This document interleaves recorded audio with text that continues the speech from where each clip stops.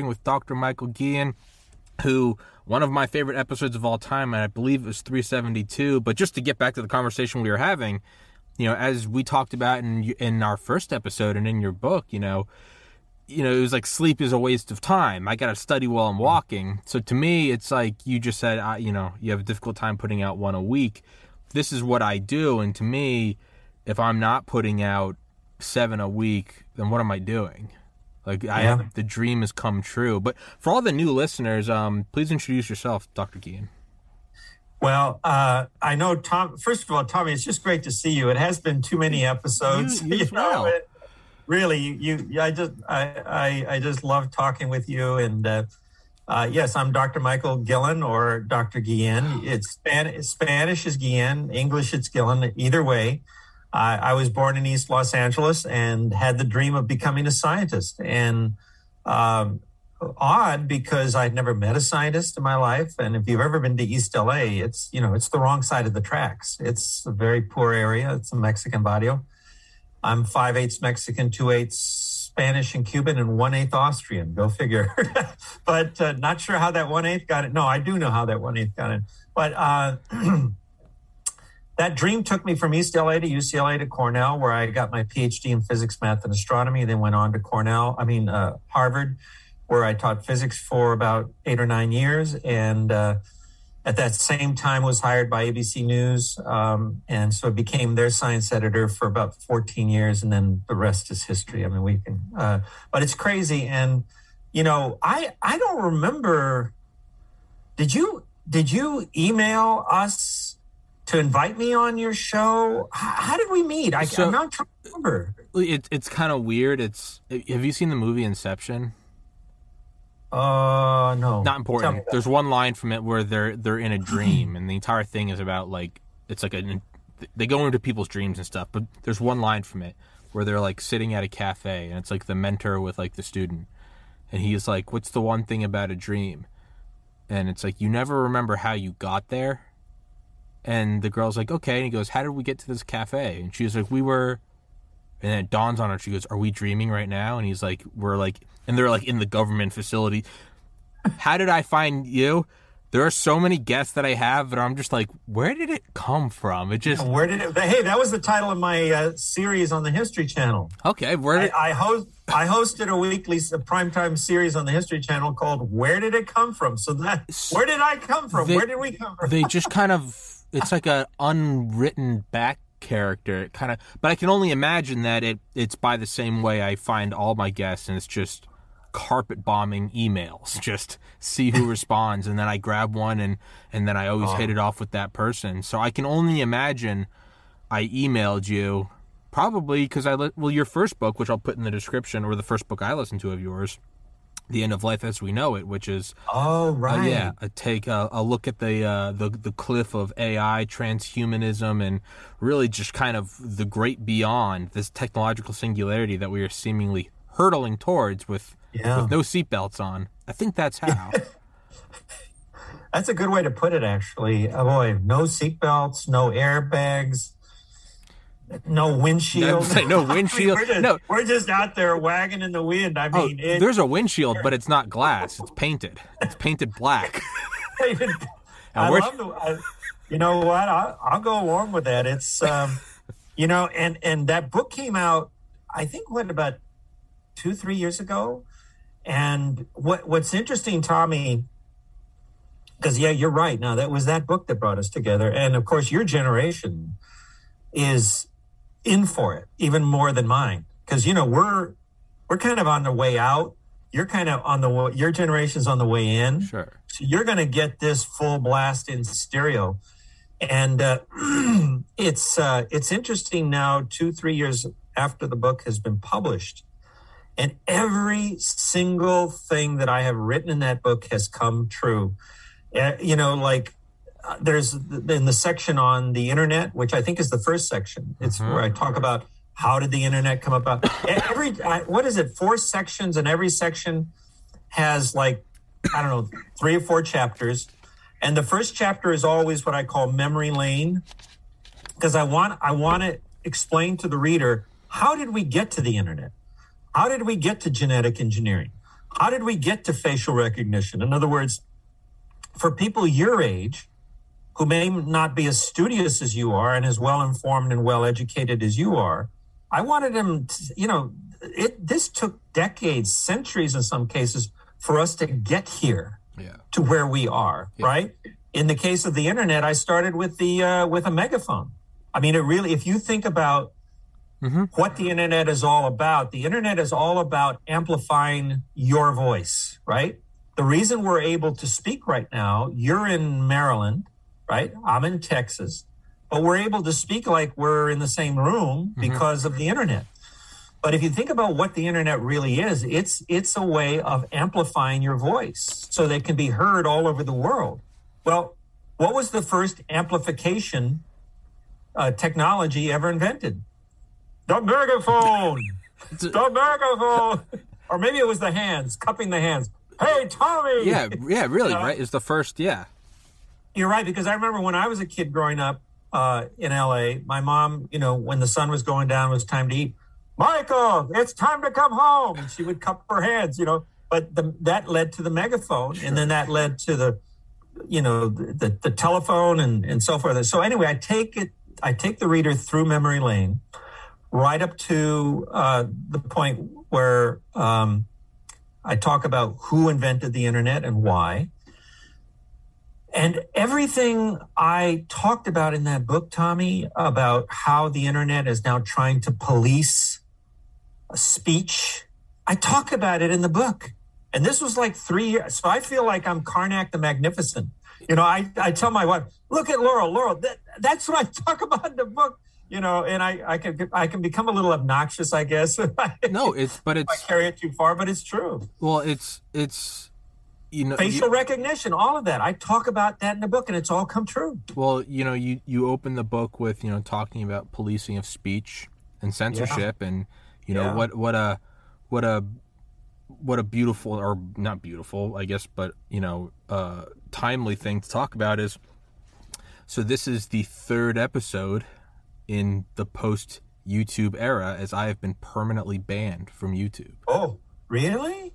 I didn't know that. What happened? I had on the episode 495, I had on the inventor of the mRNA vaccine, Dr. Robert Malone, because I figured if I'm going to talk about these things, and for everyone everyone I know and love has the vaccine, and I got into medical school and pharmacy school and published research in toxicology, so don't come at me with that anti-vax BS. Right. I wanted to talk to this individual because, it's an mRNA vaccine that is dealing with a global pandemic, the first one since 1918. To me, it was just a big guest. It's a no-brainer. It's a no-brainer. Yeah. And I had him on, and he was very adamant about people under 50 not getting it. I also had on Dr. Peter McCullough, the most published cardiologist in world history, who's been on here twice now. Dr. McCullough, he has his advices on who should get it and who shouldn't. The point is he came on a second time, and he said, and his father in his 80s survived COVID because Dr. McCullough treated him. Dr. McCullough testified before the Senate last year and has spearheaded the early treatment approach, along with Dr. George Fareed, who came on here yesterday for the second time, a Harvard virologist and I think internist who has treated over 8,000 COVID patients in California with a 99.99% survival rate of all ages. Yeah. The point of me saying all of this is Dr. McCullough recommended people take four vitamins that, not even drugs, vitamins you can get at Walmart. Quercetin, vitamin D, zinc, and turmeric. And he sent me the links to these. He sent me the links to these because I forgot to put them in the episode. And so I went back to edit it, and I realized I was like, I'm just putting them in at the end. So I was like, so what I did is I literally sat down before the gym one morning, no shirt, not even the good camera, and I was just like, hey, I forgot to upload these. So these are 4 things that Dr. McCullough said to take, and I even specifically said, not pro, not anti-vaccine. These are just 4 things you can take. If you or your loved ones are over 50, I have guests who are over 50. My parents are over. I'm like, just take these. It's like $7 a month at Walmart. All right, guys, take care. One of these, with a little more colorful language as I do. Yeah, I hear you. I got an email, which I've gotten before for interviewing these world-renowned physicians, about you have been spreading medical misinformation that directly contradicts the World Health Organization, a.k.a. the Chinese Communist Party. And then I got a second email because that was I think you get 3 strikes. This was like my 5th strike. And because I just won't shut up. But it was, we have removed your YouTube channel because, quote, you are making YouTube an unsafe and dangerous place of misinformation and hate, which I was unaware that talking about vitamins at Walmart was that. But, the point of me saying all of that, aside from a woe is me, because who doesn't stroke their ego, is you're correct. In your book, The Policing of Thought and Speech, that's where we go. So sorry for that little side tangent, but... No. Please don't apologize, because I'm horrified. I'm really... It's interesting because, and I have a copy of the book right up, and I'm almost tempted to reach up and get it and quote it from my book, but I don't need to do that. People can get the book. What did I call it? The End of Life as We Know It. Yeah. Right? And read it for themselves. But in that book, and I believe it was in the epilogue of the internet section, where I talked about, do you police from the top down or do you police from the top up? And at that time when I was writing the book, which would have been, the book came out about 2-3 years ago. I was writing it about a year or so before that. So this was just when Facebook was trying to figure out, okay, I call the internet the wild, wild web, and I compared it to the wild, wild west. Sure. And how the wild, wild west was tamed. And so I was talking about how Zuckerberg and others were trying to spitball ways in which to bring, quote unquote, law and order to the wild, wild web. And I talked about, at that time, they were talking about top down, bottom up solutions, top down being really what's going on now, where you have some anonymous people up here at the top just clamping down on people they disagree with and labeling them, spreaders of misinformation, or bottom up, where you invite basically everybody on the internet to squeal on somebody. Hey, Tommy said this and Tommy said you should, well, you can imagine, you don't have to be a rocket scientist to figure out that neither of those solutions are very great. I mean, top down, bottom up, they're equally horrifying. And what's interesting is, and I think this is true, check me, I have a podcast called Science Plus God, not Science and God, Science Plus Science. I couldn't help. See, hey, by the way, look at this. You're going to be very proud of me. Look at that. I even got my own. Hey. You made it to the big leagues now. You know what? It was a Christmas gift from the folks at K-Love. But I was thinking the other day, gee, maybe, Tommy's got his sweatshirts. And, maybe Science Dr. G has his. Hey, anyway, go for it. So I have, I do weekly, like you say, you do daily. God bless you. I mean, I know how much work is involved in that. I do weekly, and new episodes drop every Tuesday. So I have a brand new one coming out today. It's very interesting that you and I are talking about it. And I do believe that today it's called, the podcast is called Science, Christianity, and Cancel Culture. Go figure. I think that's the one. Laurel, if you could, no, she's not here. Doggone it. If somebody could check out, but I talk about precisely what we're discussing right now, where I think, can you check to see if my Science Plus God episode today is Science, Christianity, and Cancel Culture? I believe that's the one. So my trusty wife is going to go check for us, Tommy. And, but look, what I talk about in the podcast is from the point of view of a scientist, from the point of view of a Christian. Cancel culture is horrifying. It is like science's worst nightmare. It is Christianity's worst nightmare. And you don't need to be a scientist or a Christian to say the same thing, right? Sure. Yes. So my wife, that's, and I, by the way, I don't call them podcasts. You call them episodes. Some people call them podcasts. I wanted to come up with something a little more different. So I call them journeys. All right. I call each of my episodes a journey. Why? Because you see, I see you, I see me, my wife, the people who listen to my podcast. I also have it on video, so you can either listen to it or watch it or both. I call them my fellow travelers. I call you a fellow traveler because you know why? We're all in this together, Tommy. We're all kind of whizzing through life, surrounded by this deeply mysterious universe.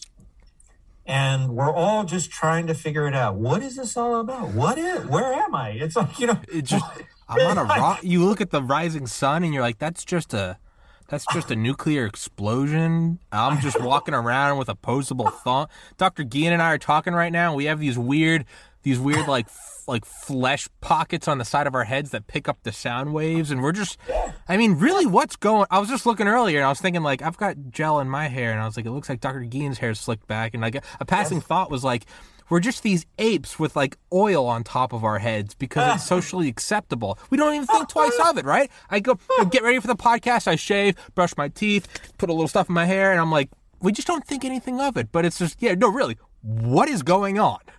What is going on? And I say that because I came up with a phrase the other day, and I think I'm going to post it. I'm picking the right time to do it. But this phrase came into my mind, and it's very apropos of what we're talking about, Tommy.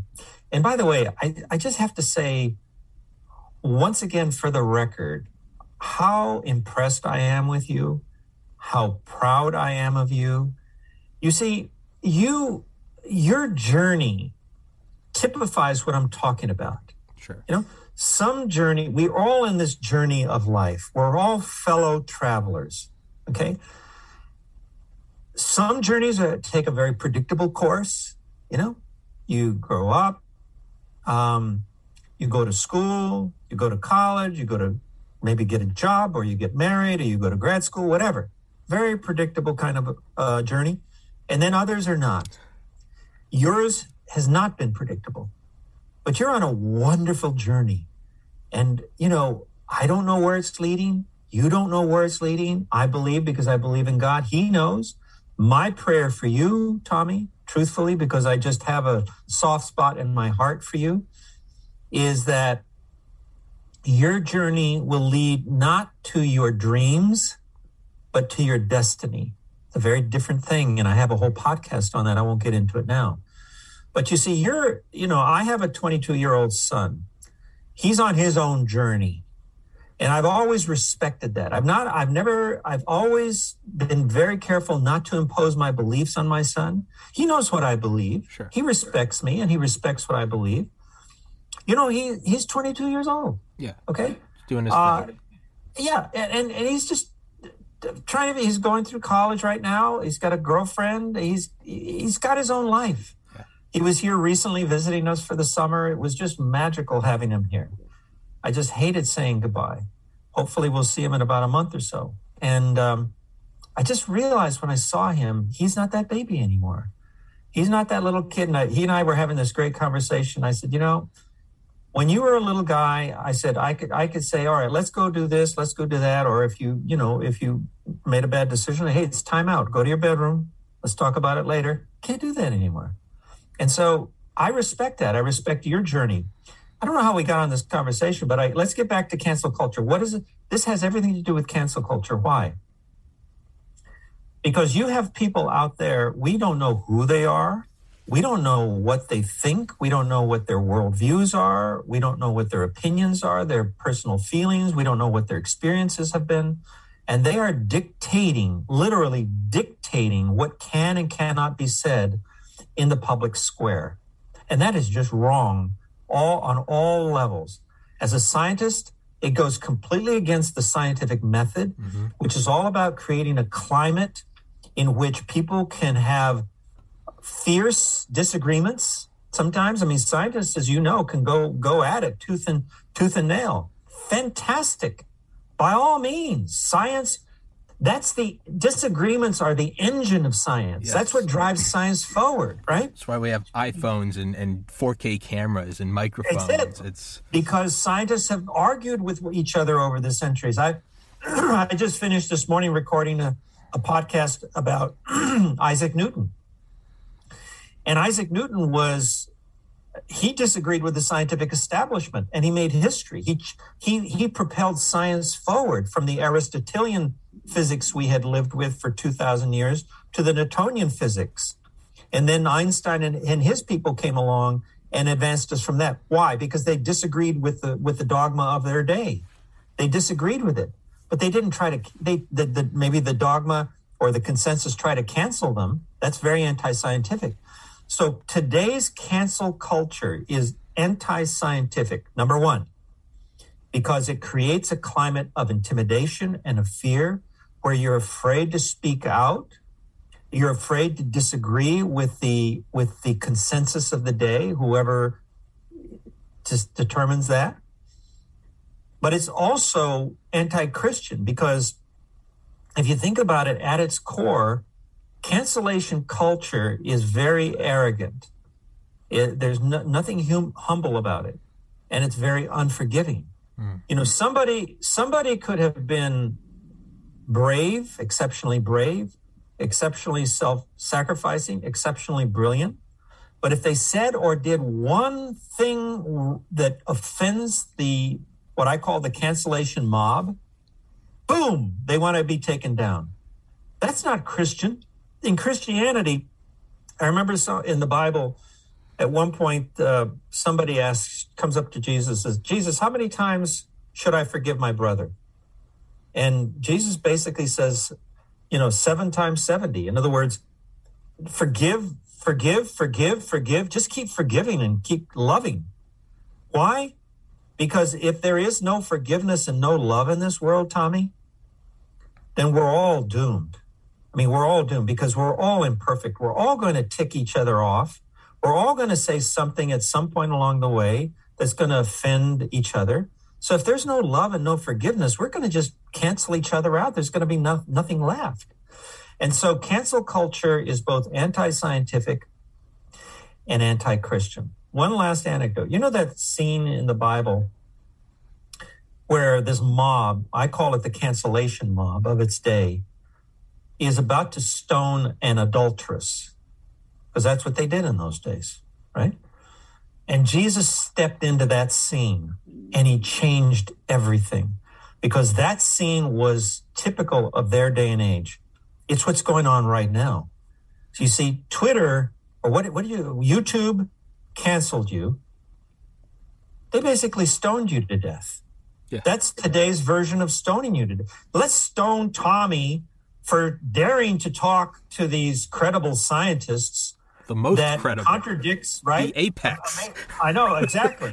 That somehow contradicts a narrative that has been fixed by some anonymous person somewhere and who's now been given the power of the switch, right?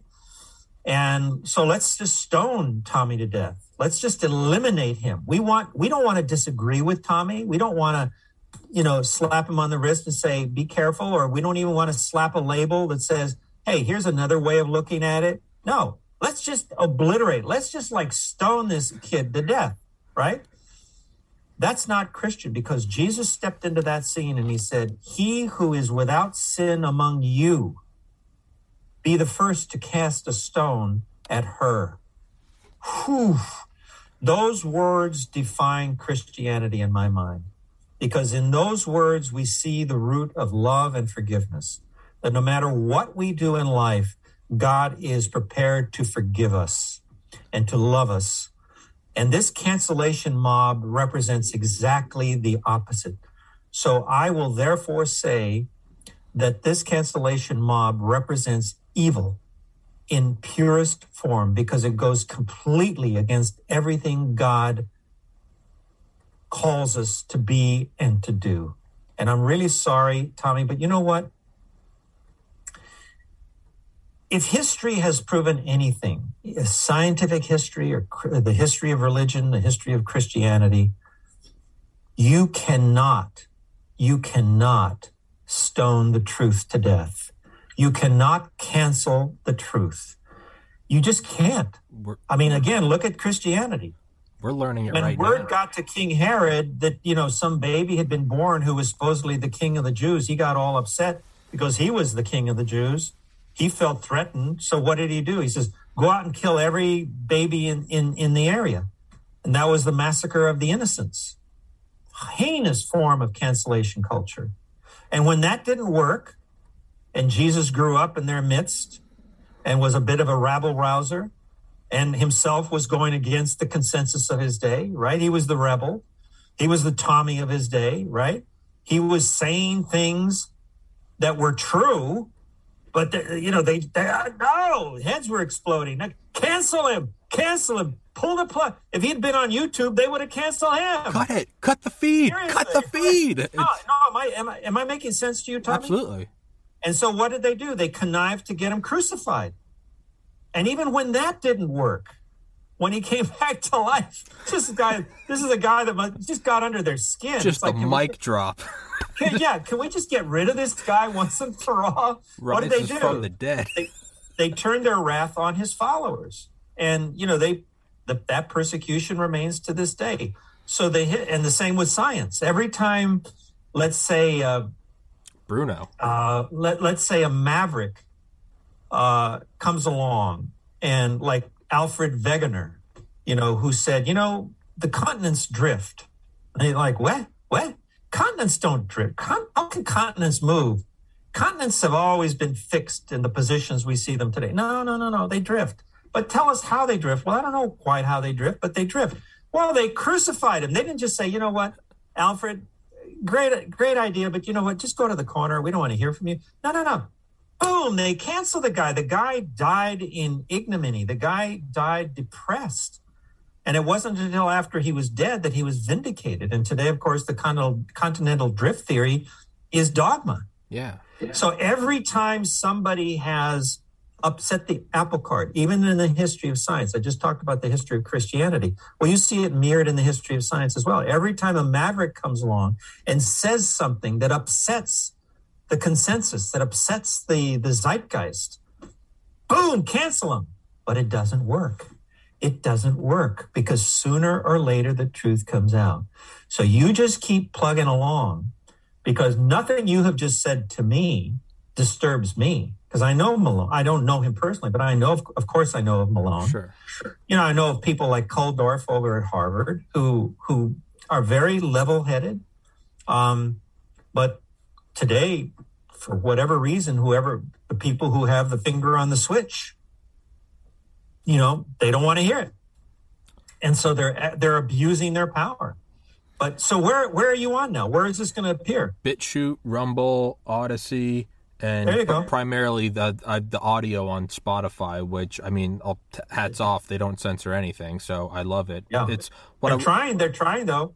They're trying to cancel Joe Rogan. Not Spotify. Spotify employees, but not the... Yeah. Well, I would imagine Spotify, this... Yeah. No, thank goodness Spotify is holding firm. But you know what I'm talking about. Oh, yeah. People within Spotify and outside of Spotify. If he dares say something that somehow steps on their toes, oh my God, you know what? Years ago, I'm not in biology. That's more your field, right? But my wife told me of an experiment that was done. It's a kind of a classic experiment where you fed houseflies a bunch of caffeine. So you got them hopped up on caffeine, and then you cage a bunch of them, right?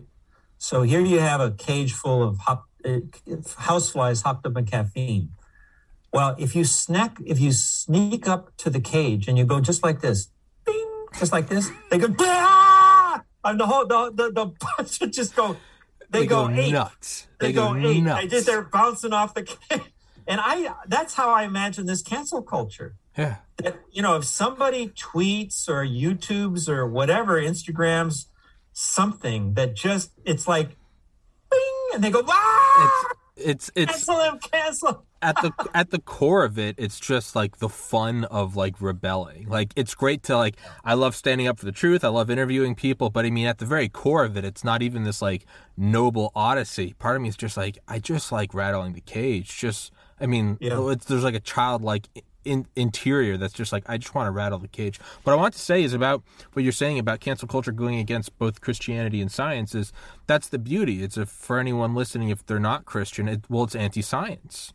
It's absolutely anti-science. And it's absolutely, I think about in history, right? Like, Joseph Lister, right? And it's, Yes. cleaning the surgical area, and all of a sudden his survival rate for patients goes through the roof if we, clean the area with alcohol and disinfect the instruments. He went to America and went on like a tour, whatever the travel was at the time, like trains, and he was laughed at nationwide. This idiot thinks if you dip your your knife in like alcohol. No, it's when you're finished cutting up on one person, wipe it off and go to the next. And now, if someone did that, I mean, I'm not saints and sinners. I'm not better than anyone. But even someone like as down as a street living heroin addict knows, like, don't reuse the same needle. Like, that's how much it's permeated. Save for some people, no one believes it's a flat earth. There are things that at the time, continental drift, it's, what are you talking about? And then it goes so far in the future that it's not even something like abstract, like M theory or superstring theory, where it's like, well, I don't even know which one's real. It's quantum what's going on. It's superposition. It's things that are just accepted, right? We know things.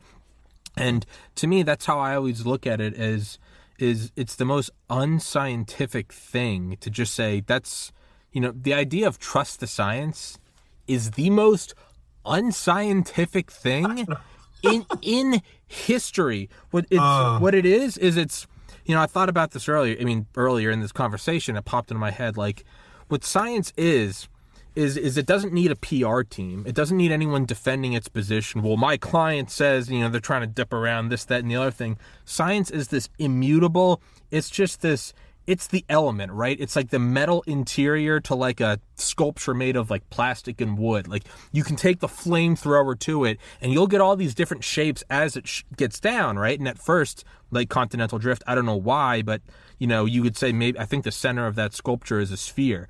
What are you talking about? You're like, I don't know. It just seems like we're burning off everything. And then once you burn off the wood and the plastic and the plaster and you chip off the granite and you get to like an iron sphere, you go, well, that's the truth. That's the center. We're hitting that with a sledgehammer. No, it seems like it's an iron sphere, right? and then, but so it's kind of like what popped in my head was World War I.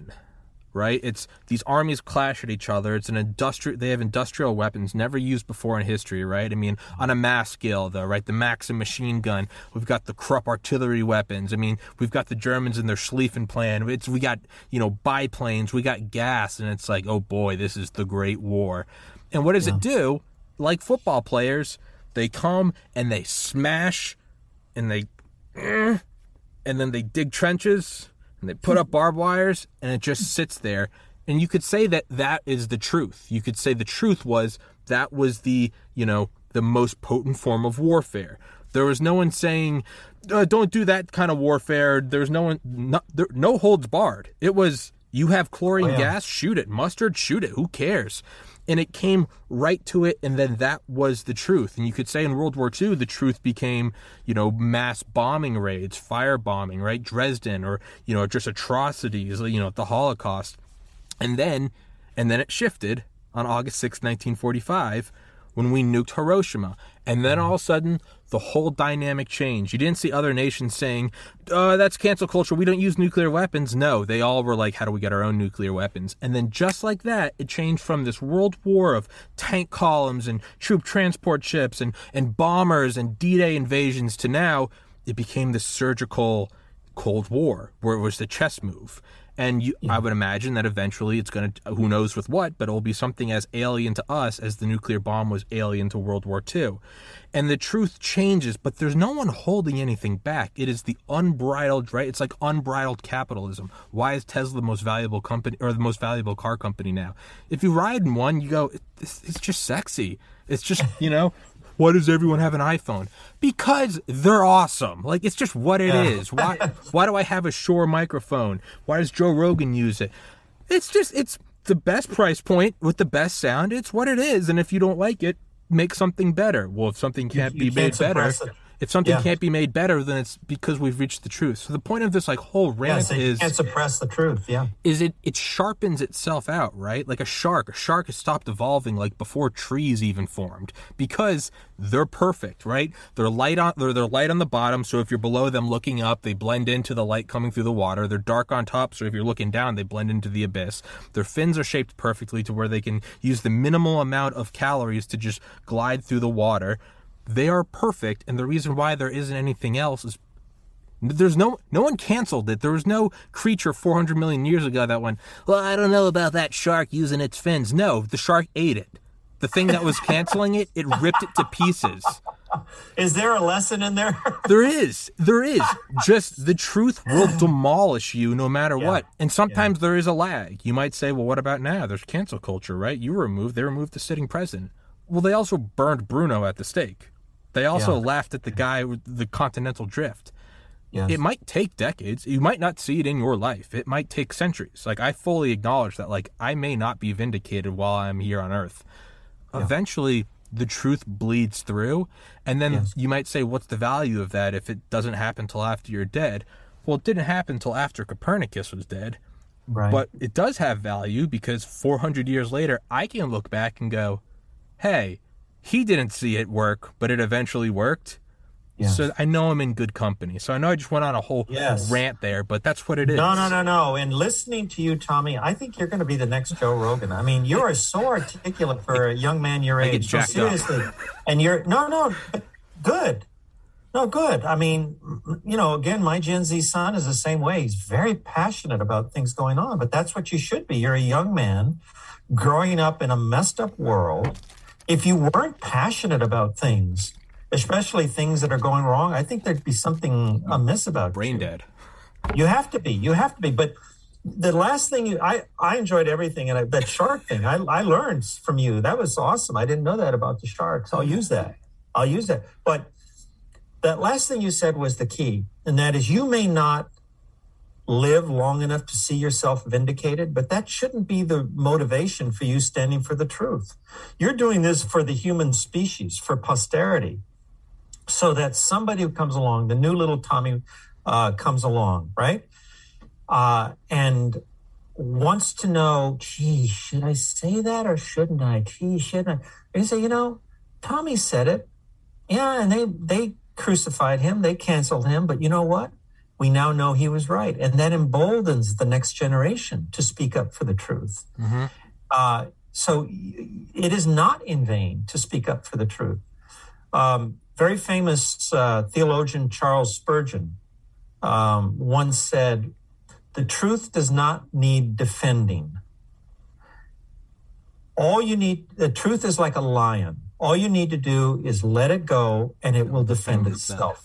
And that's basically what you're saying, that you interviewed Dr. Malone and these other people, and you should not have been canceled. Absolutely not have been canceled. That's just wrong. That's anti-scientific, anti-Christian, anti-everything. But that should not stop you. I would have been very disappointed in you if, when you got that letter from some anonymous apparatchik at YouTube, God knows who they are, if you had just folded up your tent and said, then that's the end. No, that's not the lesson we learn from human history. The lesson we learn from human history is that these mavericks, all these wonderful, extraordinary mavericks who took a beating. You mentioned John Lister. In my podcast that just dropped today, I talk about the story of Ignaz Semmelweis. It was a very similar thing about wiping hands. I don't want to give it away, but if you listen to that, he was hammered. He was canceled. He was ridiculed. He lost his job at the Vienna General Hospital because of it. And worse than he had a fate. And again, I don't want to give it away, but he ended up being canceled in the worst kind of way. He didn't just get a letter from YouTube saying, hey, you're off the air.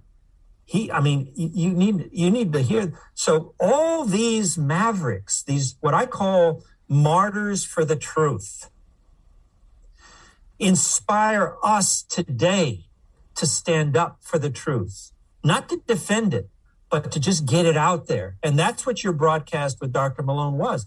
You weren't necessarily defending a point of view. You were just broadcasting truth as understood by these experts. And the fact that you were canceled, I think actually enhances the value of what you did. It kind of martyrs what you've done. No, you understand what I'm saying. Yeah. And so I don't look. My mantra is speak truth in love. You know, there's some people who kind of like just want to batter you with the truth, like you're stupid, you're ugly, you're this and you're that, you're this, you know, and you know you're a conservative, you're a Democrat, you're a liberal, you're a progressive, whatever. You're 1/8 Austrian. You're a racist, you're a misogynist. I've lost track already. I don't even know all these things that I am. Yeah. No, yeah. These words don't mean anything. We've pummeled the meaning out of these words. Boy who cried wolf. Yeah, really, it means nothing. Yeah. So I'm not one of them. I still like to have, I still want to stand for civil disagreements. If we're going to disagree, that's fine. I mean, some of my closest friends just don't share my opinions about various things. And I'm not like Jennifer Aniston, who declared a short while ago, well, I'm canceling the friends who what, not getting the vaccination or some stupid thing like that. Just because they don't see things the way she sees them. It's this kind of very egocentric, me-centered worldview. Just because you don't see things the way I do, I'm going to cancel you. Can you imagine canceling your friends over a disagreement about the pandemic? How stupid is that? What kind of a friend is that anyway, right? Every Sunday I talk to Roger Williams, who's the author of my favorite sci-fi book, Metamorphosis of Prime Intellect. Roger is about 30 years older than me. I am conservative. I believe in God. Roger is liberal and atheist. And we, excuse my French, laugh our asses off every Sunday together. Because we talk, and every once in a while you can see us getting a little hot under the collar, and then he'll go, this is your podcast, and I'll go, agree to disagree, and we show up the next Sunday. Because that is an individual that, like, we see each other as, we're just like, disagree. Yeah. Sometimes I feel like we want to punch each other, but we're still ultimately it's like, and then I text him afterwards, I'm like, see you next Sunday, and he's like, absolutely. And that is what drives things forward. And and I've said this before, it's not only should we talk, well, Tommy, what if you're wrong about, you know, talking to Dr. Malone or Dr. McCool? Well, first of all, that's why I had on the most published cardiologist in world history and the inventor of the mRNA vaccine. Just, you know, little side thing, who worked for DARPA and the government right after 9/11 to figure this stuff out. But, you know, I digress. But it's also like, Tommy, what if you're wrong? Well, then I'll eat crow. I'll be wrong. There will be a video of me saying continental drift doesn't exist. Hey, egg on my face. And you can make all the compilations and go, look at this moron. And hey, you know, I'll be sitting there going, the economy is never going to collapse, and it's 1928. Yeah. Like, you know, it's okay. I'll learn from that. And we will learn from that. I was a grad student at Cornell. My best buddy was Brian. He was in the astronomy department, and we would talk into the wee hours of the morning about physics and astronomy and math and philosophy. It was those were just really great times. We were both young, like you, and the whole world was ahead of us. Our whole lives were ahead of us. And I remember one time Brian and I were talking about published research. And I don't remember where we dug up the statistic, but it rings true. And that is, do you know that more than 90%, probably way up there at 99, but I'll be conservative. I'll say more than 90%, more than 90% of all published research in peer-reviewed journals ends up being wrong. So what is our attitude supposed to be to that? Should we go back now, track down every person who published a paper that ended up being right and cancel them? Should we ridicule them? Should we say, now you eat crow? No, that's not truth and love. And so that's why, look, this podcast that I have, Science Plus God, with Dr. G, is becoming hugely popular. I mean, I'm getting messages from people all over the world. You probably do the same thing.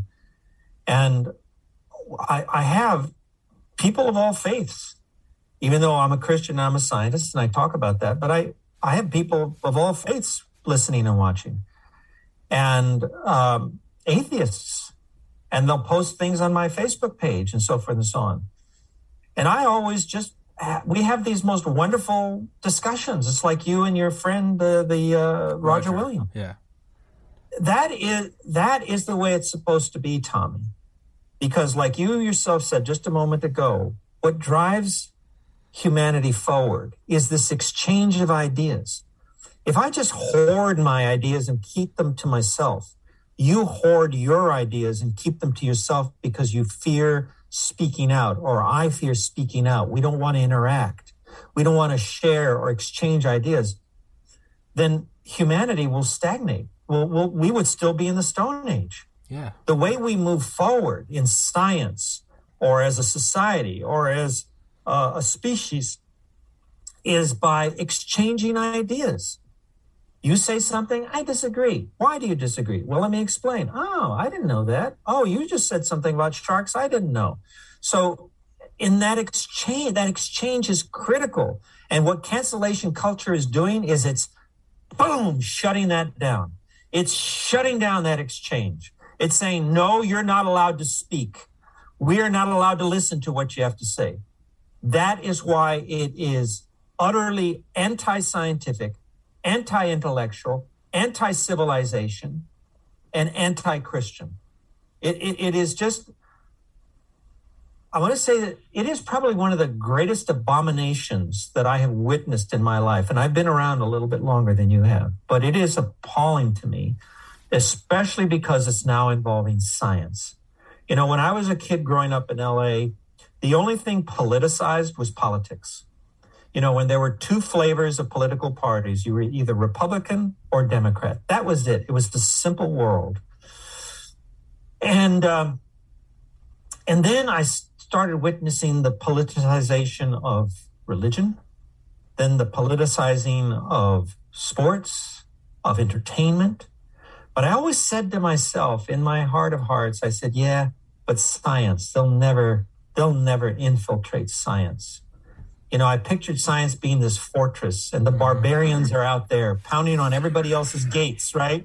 Tearing down entertainment, tearing down sports, tearing down religion, right? Tearing down society, tearing down individuals, right? But I said, ha, ha, ha, here in science, I'm surrounded by a fortress, impenetrable. And then I started hearing, well, math is racist. Science is sexist. And I'm like, what? Did I hear, what? And I started reading this stuff, and I'm like, no, this can't be. And then next thing I know, follow the science. And like it's as if it's a yellow brick road to the little wizard behind the curtain. Science, like you just said, it's the most utterly preposterous thing anyone could possibly say. Clearly, anybody who says follow the science, there's no the science. There's no yellow brick road. You know, given evidence, put 10 scientists in front of the same evidence and you get 10 different interpretations. There are any given time, there are many sciences. Yes, there is one consensus, but science is not politics. And that's the mistake. When you politicize science, you try to turn it into a politics. It's like majority rules. No, not in science. Majority doesn't rule in science. The truth rules. And very often, in fact, the whole history of science is about how the minority won the day. Mm-hmm. The minority that bucked the majority ended up winning the day because they were in possession of the truth. The truth in the end ruled the day. So this to me is a living nightmare.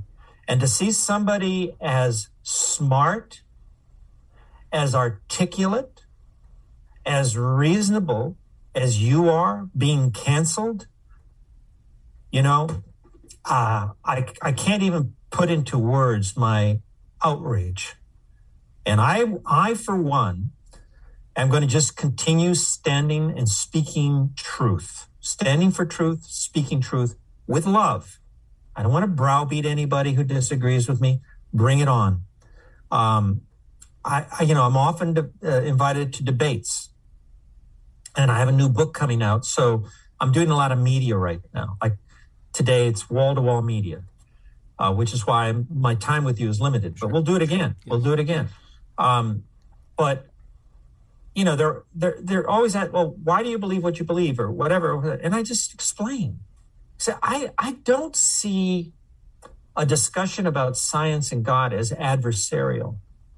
I'm not out to cancel somebody who disagrees with me. I'm not out to cancel an atheist. Look, if somebody has really thought through the situation, has really done their homework, and has decided that they want to become an atheist, who am I to say, yeah, fine, good luck with that. God bless you. And I don't see it adversarial. What I see that I do, and I think you probably see what you do in a similar way, is I just want to share with you what I've learned in my journey on the chance that it might help you on your journey. So when you interviewed Dr. Malone or the cardiologist and so forth and so on, that's all they were doing. They were just sharing what they've learned on their incredible journey. Why would you not want to hear that? Why would you want to cancel those voices? That's just pure evil. That is evil. We are in the battle with evil. But here's the good news, Tommy. Liberals, conservatives, they're all now coming together and they're condemning this cancel culture. I hear it from all sides now, don't you? Mm-hmm. Well, that's actually something I wanted to touch on, because I know I got you for a couple more minutes, is, right, we see the cancel culture, right? We see the mob, but I think it's very different than the mob that stones the adulteress. And it might not be. And this in itself could be something that I end up being wrong about, which is okay, because that's how we get to the science, right? That's how we get to the trench warfare. But it's with it being a digital platform, right? It's like the panopticon, right? Where it's like are you aware of the panopticon? I didn't learn about it till this year, but it's, for everyone listening, it's the watchtower in the center, and then it's got a circular building around it, and it's all the jail cells, and the person in the watchtower can see everyone in the jail cells, but the people in the jail cells can only see their own walls. They can't see anyone else. So it's, I mean, there could be, let's say everyone in these jail cells, they all have, if you're in a football stadium, let's use I'm making this up as we go. You're in a football stadium, and imagine everyone has a panel, and one side is red and one side is blue. It can say, red means you agree and blue means you disagree. And a question goes up on I'm literally making this up as we go. And a question goes up on the big screen and says 2 + 2 is whatever. Hold up red if you think the answer is 4, and hold up whatever if you think the answer is blue. Well, everyone can hold up their thing and they can look around and see everyone else's. And now, are people going to be influenced by what each other say? Sure, but you can also see firsthand what is everyone else saying. When you're in the panopticon, let's say you're not in a football stadium, I'm literally making this up as we go. I love it. You're in the panopticon and you hold up your red, you can't see what anyone else is holding up. And now what if the panopticon person says in a little intercom that only goes to your room, they go, Tommy, you were the only one holding up a red panel. And you're going, oh, this is embarrassing. But what you don't know is that voice is being beamed into every single one of those cells, and they're all saying, you're the only one holding a red panel. And in the reality, the guy in the watchtower wants the blue answer. And so he makes everyone think they're alone. Now, if you're in a football stadium and someone goes, you're the only one holding a red, you go, I am looking around at a sea of red. What are you talking about? So I say all of that to say, in the digital world, is there really a cancel mob? Or is there 5 people going, everyone thinks this? And then what you can do with bots, it's very simple. This isn't a conspiracy. You can do with bots, you can go, everyone thinks Tommy should be canceled, right? And then you have a bunch of bots going, I think that too. And next thing you know, you get 1 or 2 people are going, oh, well, I guess if everyone wants it canceled, I guess it is. But for all you know, 99% of people, liberals and conservatives alike, are going, no, let them talk the truth. So I think that we could very well be looking at not a monster, but a flashlight and somebody making a monster with their hand. It might be a paper tiger. It might not be real. And that's my hope. If I do say so myself, that was a good analogy. Well, that was not a good analogy. That was a profound analogy. And now you have me spinning now as we wind down this potty. You did that to me. I'm going to be thinking about this the rest of the day, Tommy, but I think that you have put your finger on something especially evil. Is there a mob, or is there not?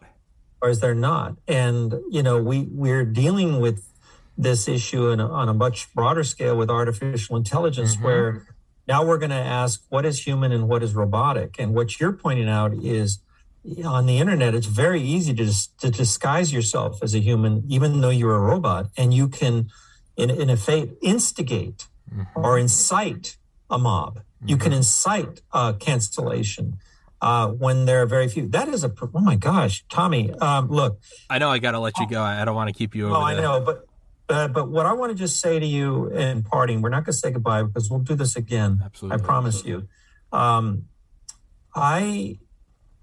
I pray that you continue doing what you're doing. You're not a kook in any sense of the word. You're interviewing all the right people. You're interviewing me, so how bad could you be? No, just kidding. No, seriously though, I really want to encourage you to keep doing what you're doing. It's more important now than ever before. I think that it is no coincidence that you decided to skip med school and start doing this, because your voice right now is more important than it would have been even 5 years ago. And the fact that you were canceled by YouTube, I think it's like a red badge of courage. I think you're in such good company now. I mean, that you actually should make a button that says, I've been canceled by YouTube, and wear that proudly, because it's not going to end well for YouTube.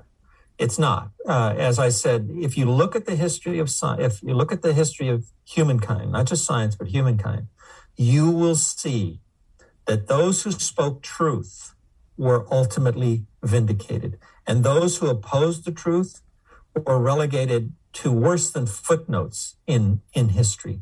They did become the enemy of truth and the enemy of humankind. So what is happening to you right now, I think, is only making you stronger, bolder, because you made the decision. You could have wimped out, but you didn't. I know. So you discovered how strong you are. You discovered how important this is to you. So let's talk again.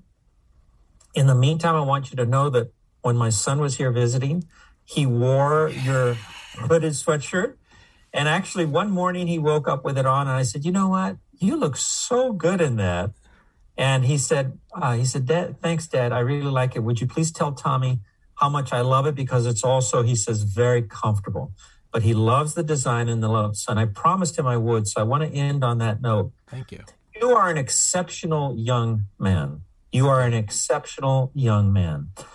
I do a lot of podcasts, but I'm also very selective because my time is limited. And, I can't be on podcasts all the time. But I've told my wife, and my wife feels the same way about you, Tommy. You're someone special, and God has something very special in mind for you. He has a particular destiny in mind for you. And everything you're doing right now, and all the trials and the tribulations and the left turns and the unexpected twists and turns in your life, are all part of your journey. And you will discover one day, maybe I'll still be alive, but you will discover one day that all of this that you're going through right now was essential for you to achieve the destiny God has in mind for you. So God bless you, my young brother. I look forward to the next time. Thank you so much. And I know I've kept you. I'll email you for the next one. And on closing remarks, though, is that your new book behind you, Believing is Seeing? Oh, yeah. It's called Believing is Seeing, and the subtitle says it all. The subtitle is A Physicist Explains How Science Shattered His Atheism and Revealed the Necessity of Faith. It comes out on September 7th. I'm so excited because it is right now number one in the Amazon Hot New Releases in a variety of categories. Number one, not number two, thank you, Tommy. And it has also been nominated for 2 prestigious book awards. But whether I win or lose, I'm just so honored. But, more importantly than any of that, and I do encourage your listeners and your watchers your viewers to buy the book. Why? Because it deals with all the things we've been talking about today. It deals with the culture of facts over feelings. It deals with the cancel culture. It deals with worldviews and what's at the center of people's worldview. It talks about titanic moments, those moments in your life when you think your whole world is just falling apart. What do you do then? How well equipped are you to cope with moments like that? It talks about my journey from atheism to Christianity and everything in between. It talks about how faith is the foundation of everything, not just of religion, but of science and astronomy and mathematics even. And at the end, I have a quiz. It's called Put Your Faith to the Test.